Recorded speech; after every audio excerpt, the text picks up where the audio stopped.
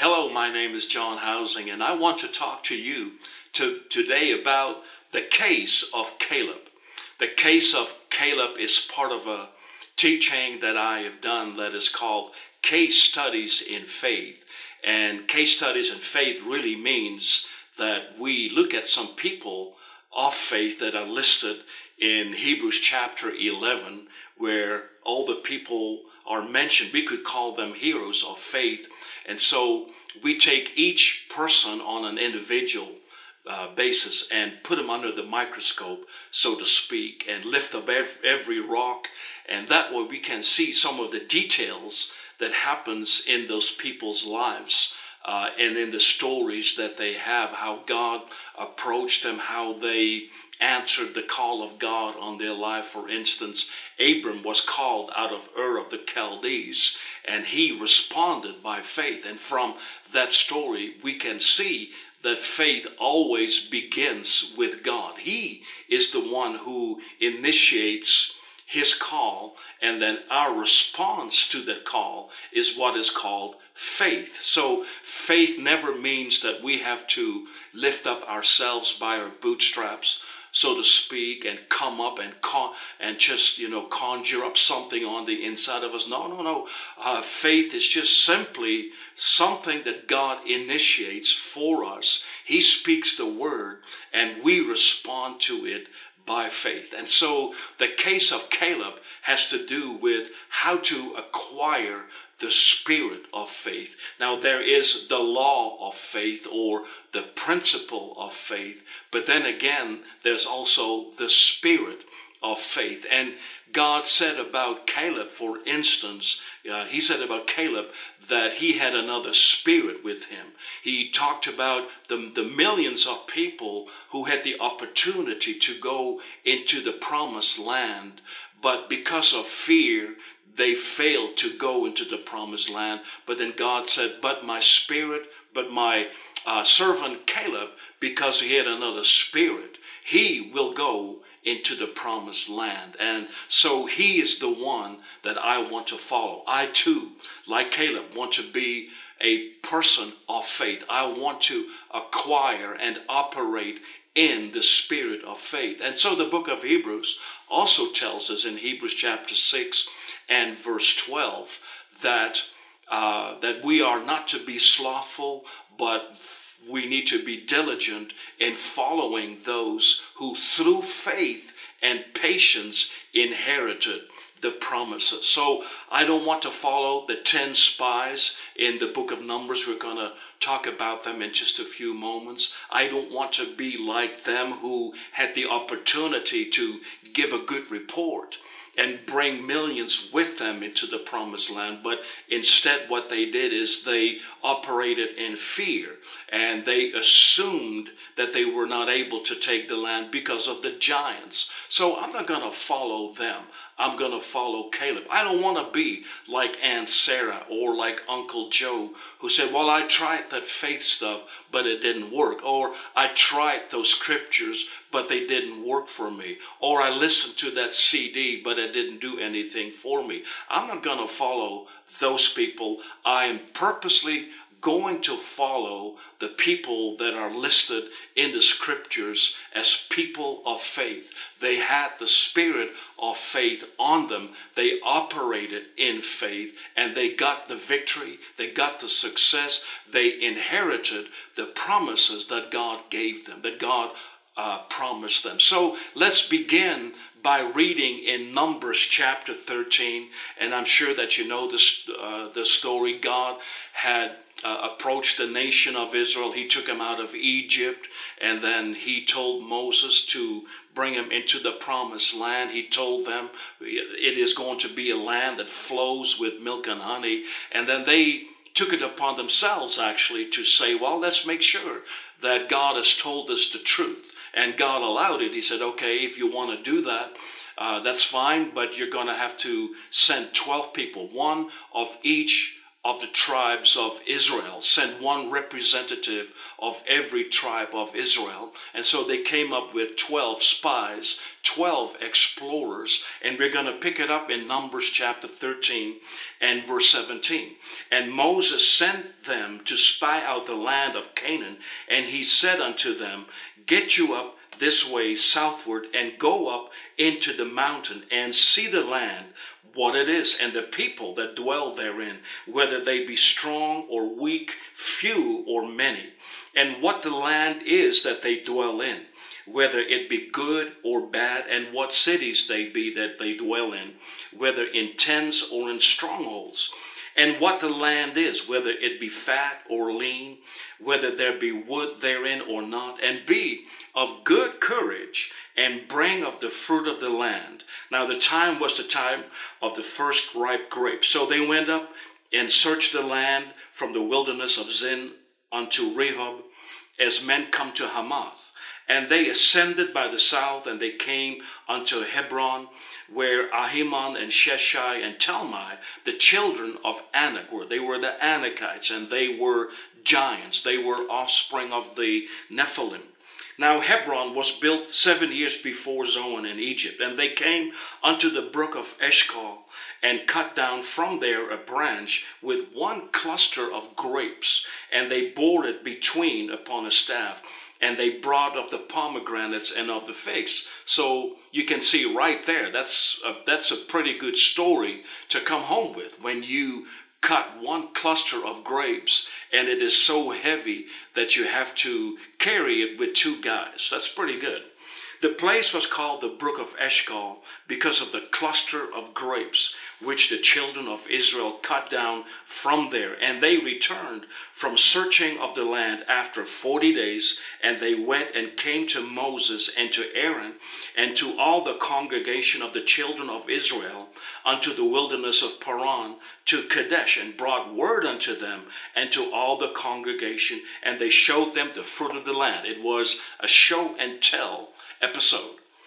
And they told him and said, we came unto the land where you sent us, and surely it flows with milk and honey, and this is the fruit of it. Nevertheless, they said, the people be strong that dwell in the land, and the cities are walled and very great. And moreover, we saw the children of Anak there. The Amalekites dwell in the land of the south, and the Hittites and the Jebusites and the Amorites dwell in the mountains, and the Canaanites dwell by the sea, by the coast of Jordan. And Caleb stilled the people. Obviously, there was some grumbling and griping and rumor going on. He stilled the people before Moses, and he said, let us go up at once and possess it, for we are well able to overcome it. But the men that went up with him said, we be not able to go up against the people, for they are stronger than we. And they brought the 10 spies. They brought up an evil report of the land which they had searched unto the children of Israel, saying, the land through which we have gone to search it is a land that eats up the inhabitants thereof, and all the people that we saw in it are men of great stature. And there we saw the giants, the son of Anak, which come of the giants. And we were in our own sight as grasshoppers, and so we were in their sight. Obviously, they struggled, and they struggled with an inferiority complex. They suffered from a grasshopper mentality, but not Caleb. Again, he's the person that we want to follow, how to acquire the spirit of faith. So let's talk about that. How can we as believers, acquire the spirit of faith? We don't want to be like the 10 spies that brought up an evil report and caused such great fear to operate in people, the people that hurt them, that they stayed out of the promise of God. They stayed out of the promised land. Instead, how can we be like Joshua and Caleb, who had another spirit with them, and they were, even though they were not able to infuse those millions of people with faith, we are to follow them. And I want to be infused with that same type of faith that they had. How can we do that? Well, number one, I believe it'd be good for us to be able to know and define what the spirit of faith is. What does it mean when you have the spirit of faith? It just means this: you're not just operating in the law of faith, but you're operating in the spirit of a thing. One way to put it, the word of faith is taught, but the spirit of faith is caught. And I can give you a very simple example. Back in the early 80s, I remember I was born again. I'm filled with the Spirit. I'm part of a wonderful church. And I felt the call of God on my life. It was a call to go into the ministry. But in order for me to answer the call and go into the ministry, I needed healing.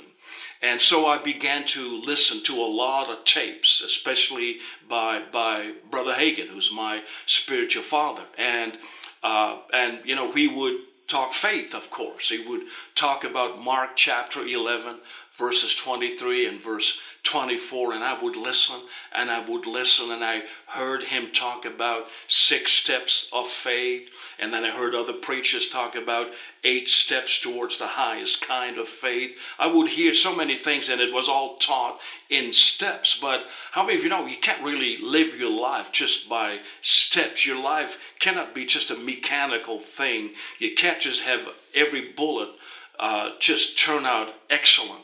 There's different ways that we learn. It's a great way to teach by bullets, but you don't really live your life that way. So at first, when I tried to operate by faith, it was very mechanical. I'm going to have to do this first. I'm going to do that first. Check. And then number 3, I'm going to have to do something else. Check. I was doing everything right, but it just didn't seem like I'm making any progress. As a matter of fact, I would listen to tapes on a daily basis. I believe, probably about 8 hours a day, because my job allowed me to be able to listen to tapes. It was actually to such a degree that people used to call me tapeworm.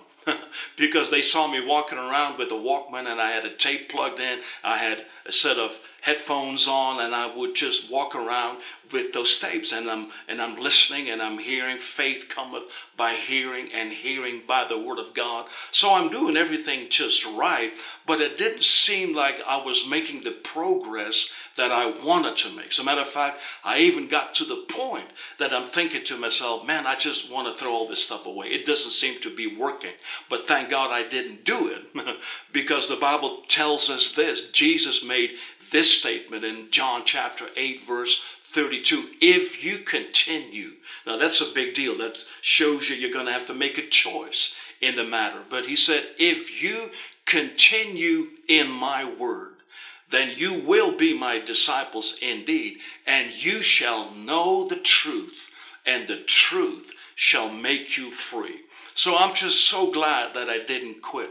I am so glad that I did not throw away any of my tapes, any of my books, because I know this. If I stick with it, if I am patient, if I'm consistent with this, if I keep doing the same thing, speak the same words over myself over and over and over again, then there's a time coming. It won't have to be so mechanical, but I will operate in the spirit of a thing. So when you operate in the spirit of faith, it becomes a part of your core. It becomes a part, you could say, of your DNA. Now you think according to faith. You speak words of faith. You see by the eye of faith. You will govern your actions according to faith. So that's on an individual basis, but how many of you know you can create a spirit of faith in your home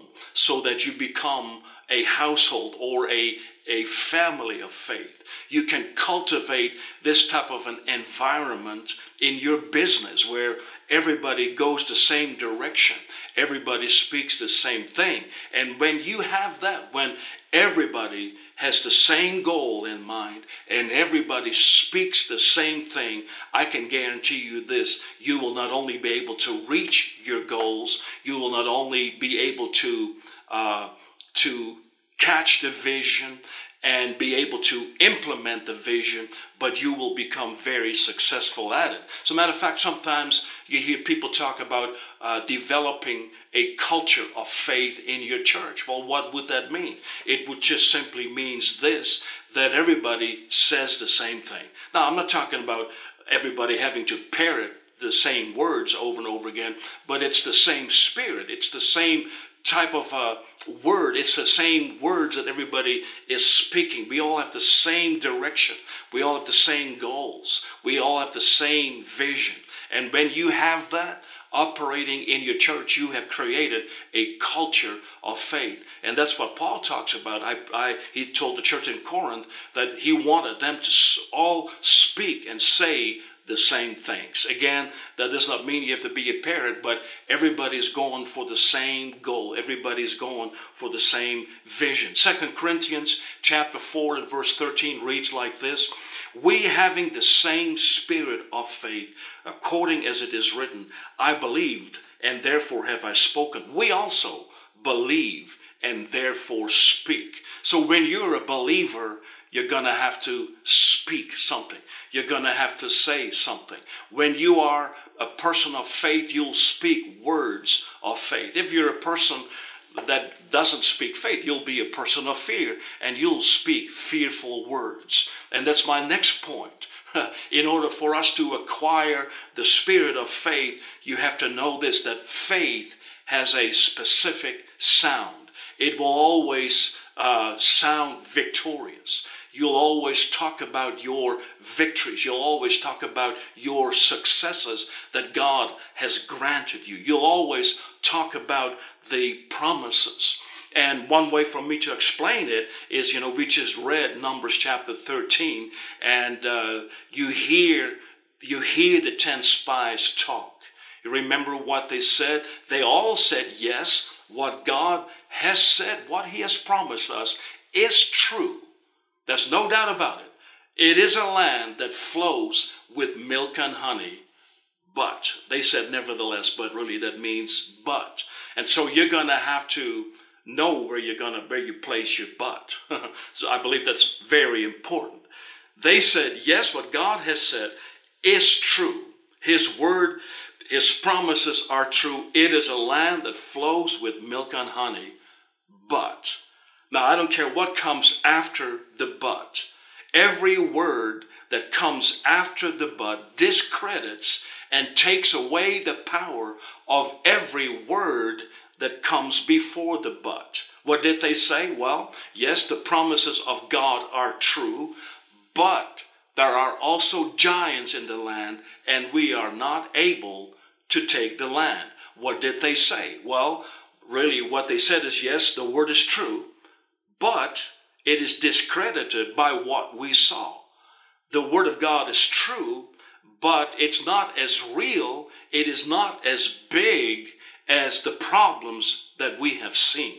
And so rather than taking God at his word, rather than making God's word their final authority, they went by what they saw, and they gave greater credit to what they saw and what appeared to be. They appeared like grasshoppers in their sight. That's what was more real to them than what God had promised them. And so whatever came after the but was more real and more important to them than what came before the but. That's how they talked. Well, that's fear talking. That is fear talking. Now, when you are a person of faith, when you acquire the spirit of faith, it does not mean that you don't acknowledge the problem. Faith does not mean that you deny that there is a problem. As a matter of fact, you acknowledge the problem, but you're going to have to put it in the right place. So, for instance, Jesus made this statement. He said in John chapter 16 and verse 33, "In the world you shall have tribulation." Now, how many of you know that is a promise? I'm sure that's not a promise that you have on your fridge or in your promise box. It is not a promise that you have framed in your bedroom, but it is a promise. In this world, Jesus said, you shall have tribulation, but he said, but be of good cheer, for I have overcome the world. Can you see how Jesus talked? This is God talk. There's nothing wrong with you acknowledging that there is a problem, but don't quit talking until you have talked your covenant with Almighty God. Don't quit talking until you have finished off talking about the promises. So when the 10 spies talk, the way they talk, it's fear talking. They started out with the promise of God, but they finished with the problem after the but. But how God wants us to talk, yes, we realize that there is a problem. You remember Caleb? He said, well, yes, it's true there were giants in that land, but let's go up at once and take them. These giants are just bread for us. That's what they said. We would say they're toast. They're toast. He recognized there's a problem, but he also believed in what God had promised them. And so he said, let's go and possess the land all at once. Let's not stay here. Let's not cower down. Let's not bow down to the problem. Let's not operate in this virus called fear, but praise God, let's go up and get the land because it's been promised us. That's how he talked.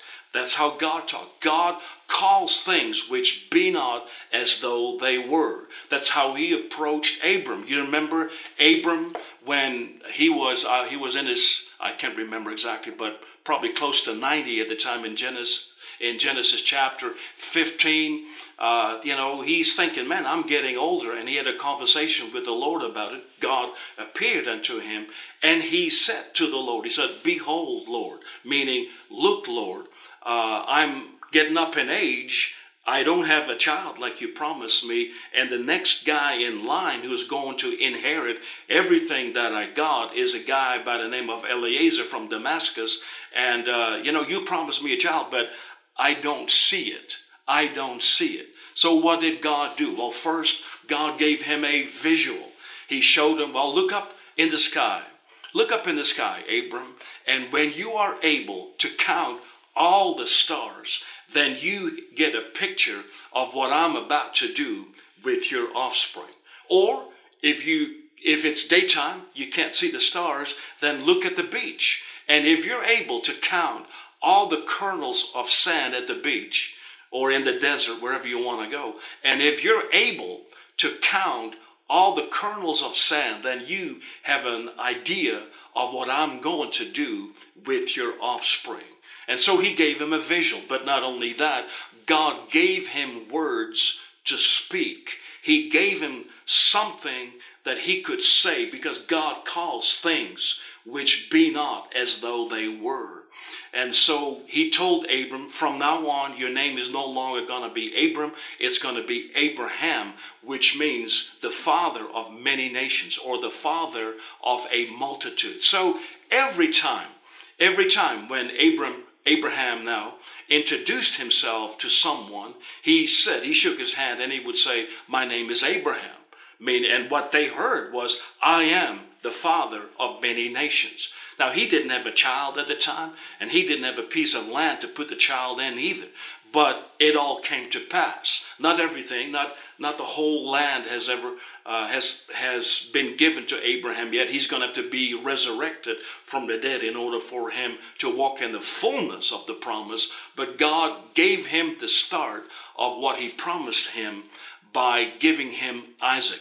How did Isaac come into being? Because he began to believe in something he couldn't see, and he began to say something that at the time seemed impossible. Now notice how Paul talked. Paul did the same thing as Jesus. He talked about his persecutions and afflictions. He said in 2 Timothy chapter 3, verse 11, persecutions and afflictions which came unto me at Antioch, at Iconium, at Lystra. And we talked about what persecutions I endured.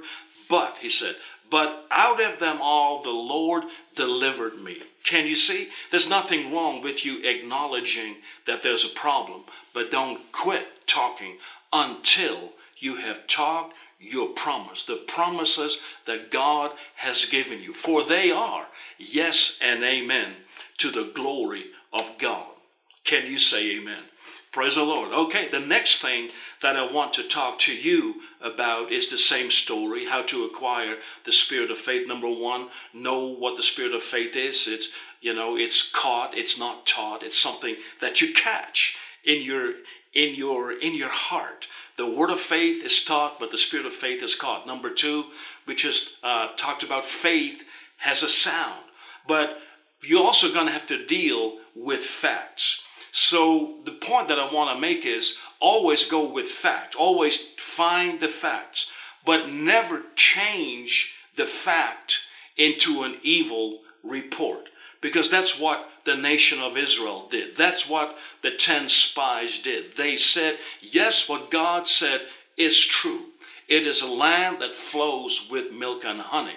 But then they added something to their testimony that God didn't say anything about. He never talked about the Nephilim. He never talked about the children of Anak. He never said anything about the giants. And I've learned over the years that you can go just as much by what God does not say as by what he does say. So if he didn't say anything about the giant, if he didn't say anything about the problem, why should you? Why should you bring it up? And why should you govern your life by the things that you see?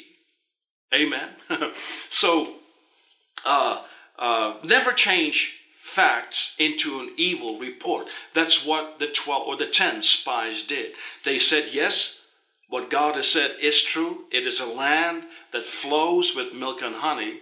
But, and now they added their own testimony to it, there were also giants there. And because of those giants, we are not able to go into the land because they are too strong for us. So an evil report does not mean that it is a lie. It means it's factual. What they saw is factual. They said, well, there are giants. That's factual. There's nothing wrong with you recognizing there are giants. Nothing wrong with you recognizing there's a mountain. Nothing wrong with you recognizing there's a problem. But don't change those facts into an evil report. Don't change those facts into an evil report. Don't say, well, those are the facts, and because of that, we are not able to accomplish it. Praise the Lord. Numbers chapter 13 and verse 32. And they brought up, talking about those 10 spies, they brought up an evil report of the land which they had searched unto the children of Israel, saying, the land through which we have gone to search it is a land that eats up the inhabitants thereof, and all the people that we saw in it are men of great stature. So when you're going through life, there are certain things you're going to have to deal with. I've had people come to me and say, please, Pastor John, can you pray for me? I'm going to the doctor and I want to pray that he's going to give me a good report. Well, I can't pray that. I cannot pray that because the doctor is going to have to give you his report, what he found, what he finds. Those are the facts. You're going to get the facts from your doctor. But you don't have to change the facts into an evil report. But you can't pray that you're going to get a good report. You've already been given a good report, which is the Word of God. That is your report. Your job, your choice is going to be which report are you going to believe? Are you going to believe the report of the Lord, or are you going to report that you get from your doctor or from your lawyer or from your banker or from whoever? They will give you reports, and they should, because they have to give you the facts. I remember, when I pastored, I would ask people for facts. Many times I found this: people don't give me the facts; they give me what they think I want to hear, and that was never very helpful. But when you get the facts, now you can deal with the facts. Does it make sense to you? I remember how I operate. I want to say how I operated, but I was paying attention to how I function. I remember one time it was in January, and so Christmas had just passed, and I knew I'm going to get a great big MasterCard bill. And sure enough, I mean, it came in the mail, but I thought to myself, I'm not sure if I want to open it up at this moment. I'm not really mentally nor emotionally ready to open up this bill, because it's probably going to be a good sized bill. And so I waited, I put it on my desk, I remember, and, it got piled up, where I piled up other stuff on top of that. And so it got at the bottom of that pile, because I didn't really want to deal with it, but it's still nagging in my mind. I'm going to have to pay that bill. And I remember getting closer to the due date. I'm thinking, well, I may as well deal with it. I didn't want to deal with it before. I still wasn't really overly emotionally ready for it, but I'm going to have to deal with this thing. And so I open it up, and sure enough, it was even bigger than I thought that it would be. And but then I noticed in my own self, well, now I know the facts. Now I have authorized myself to actually deal with it. I don't look at that number and now I'm going to create an evil report and say, well, how on earth am I going to pay this thing off? No, that's the time when I began to talk to my bill. It's a mountain. That number that I saw was a good size mountain. And so I know for myself, I'm not going to create an evil report by saying I can't pay this. No, I'm going to apply the promises of God to it, which tells me that God will meet all my needs according to his riches in glory by Christ Jesus. And not only did I say it, I began just to praise him. Thank you, Lord. You are my source. I'm not looking to my job as my source. I'm not looking at men as my source. I am looking to you as my source. I believe that my needs are met according to your riches in glory. And I began to praise him, because that's what faith does. Faith not only has a victorious sound, but it has the sound of praise. You can find that in Psalm 107, when the nation of Israel, when they believed the word of the Lord, they began to sing his praise. That's the outcome of when you are in faith. When you're in faith, you'll not grumble and complain and operate in fear and think and talk about how is this ever going to happen. No. You'll begin to talk victory, and you'll begin to praise God for the fact that it's already done in Jesus' name. Amen.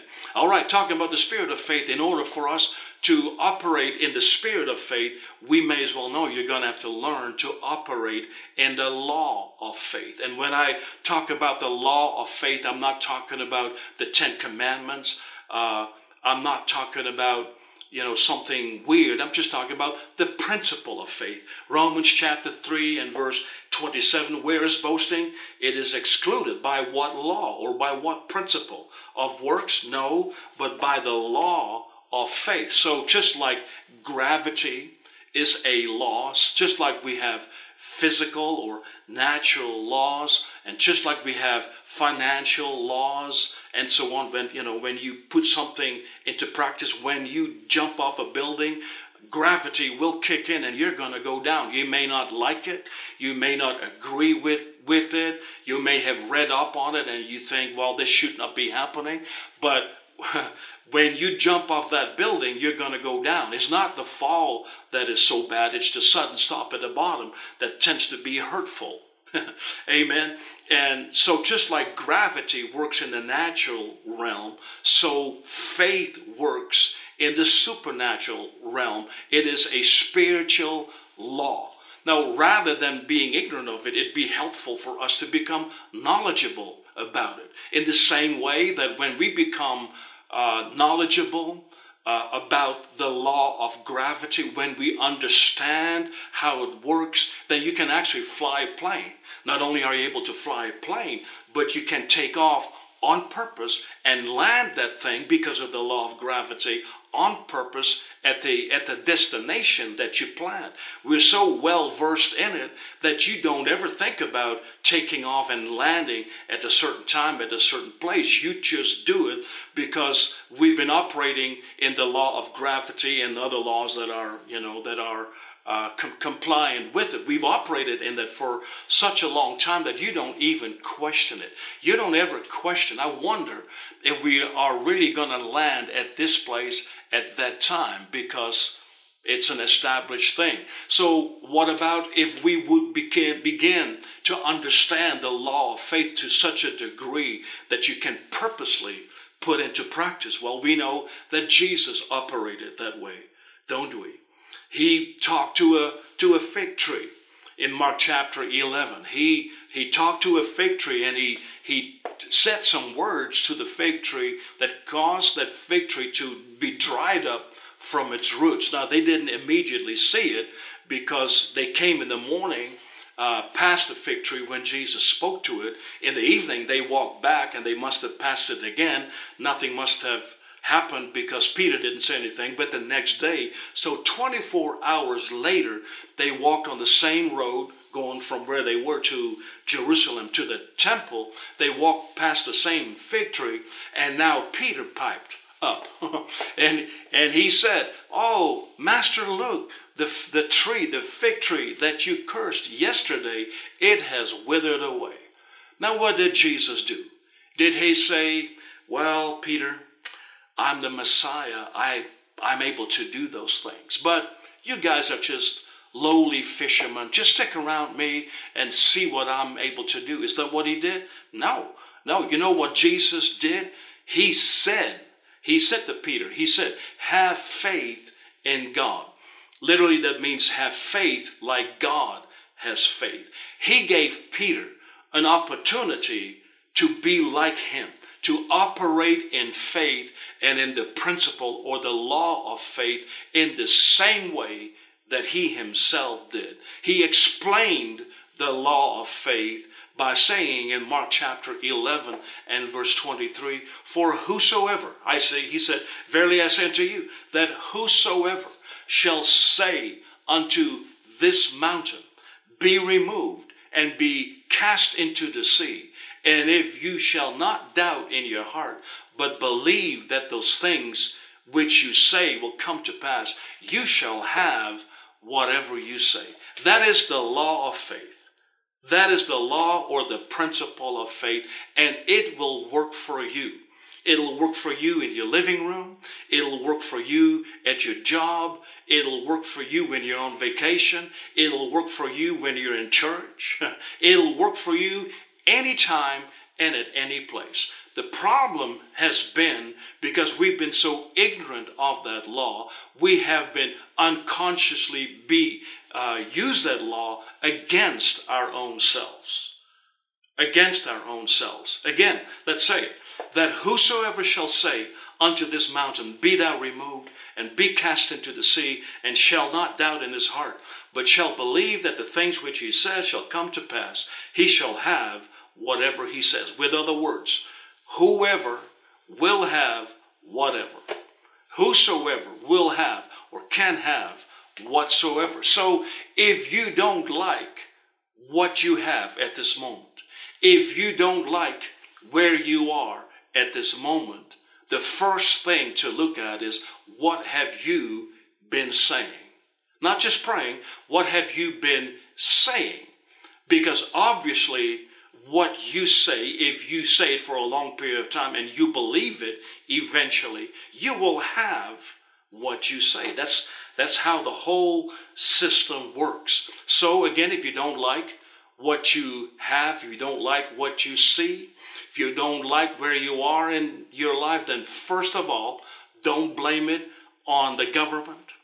Don't blame it on your education. Don't blame it on your parents. Don't blame it on anything except on what have you been saying.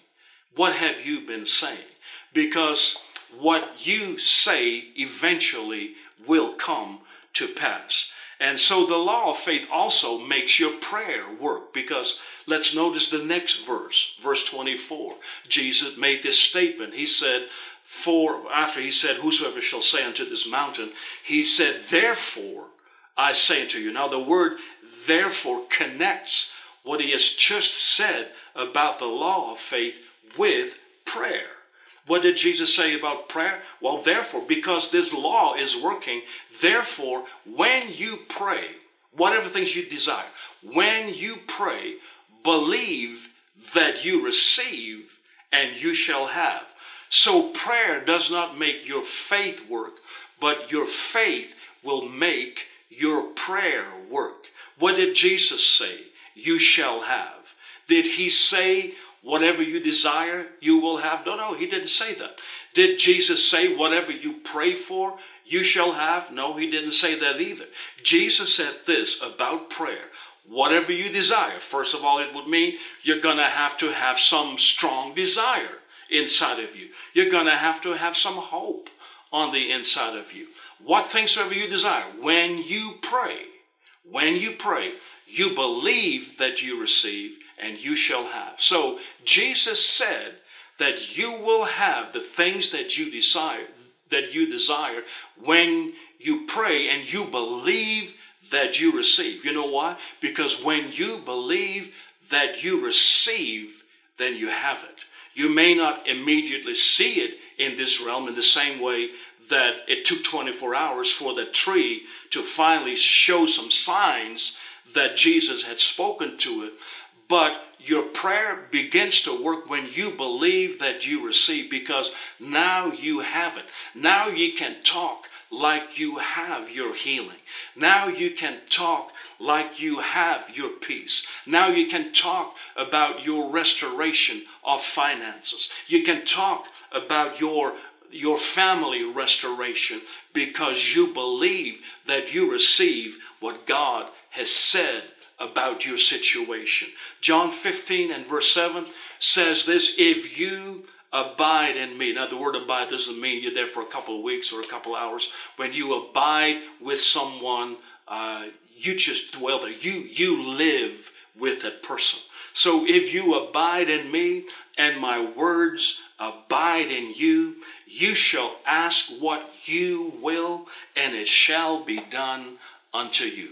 I trust that you got something out of this message. I believe that you receive good results based on the promises of God. Let's acquire the spirit of faith and walk in the same victory, the same success that people like Joshua and Caleb had. Caleb at the end of his life, or actually not the end of his life, when he was 85, he said to Joshua, I'm 85 right now, but I'm just as strong as when I was 45. So he said these 40 years later, he had to spend 40 years waiting for him to finally get the promise. Now that the 40 years are up, he said, I'm not asking for a rocking chair. Give me this mountain. See, that's faith talking. He said, give me this mountain when he was 85 years of age. I don't know about you, but that's what I want. That's this kind of spirit, the spirit of faith that I'm looking for. God bless you, and I hope to see you soon.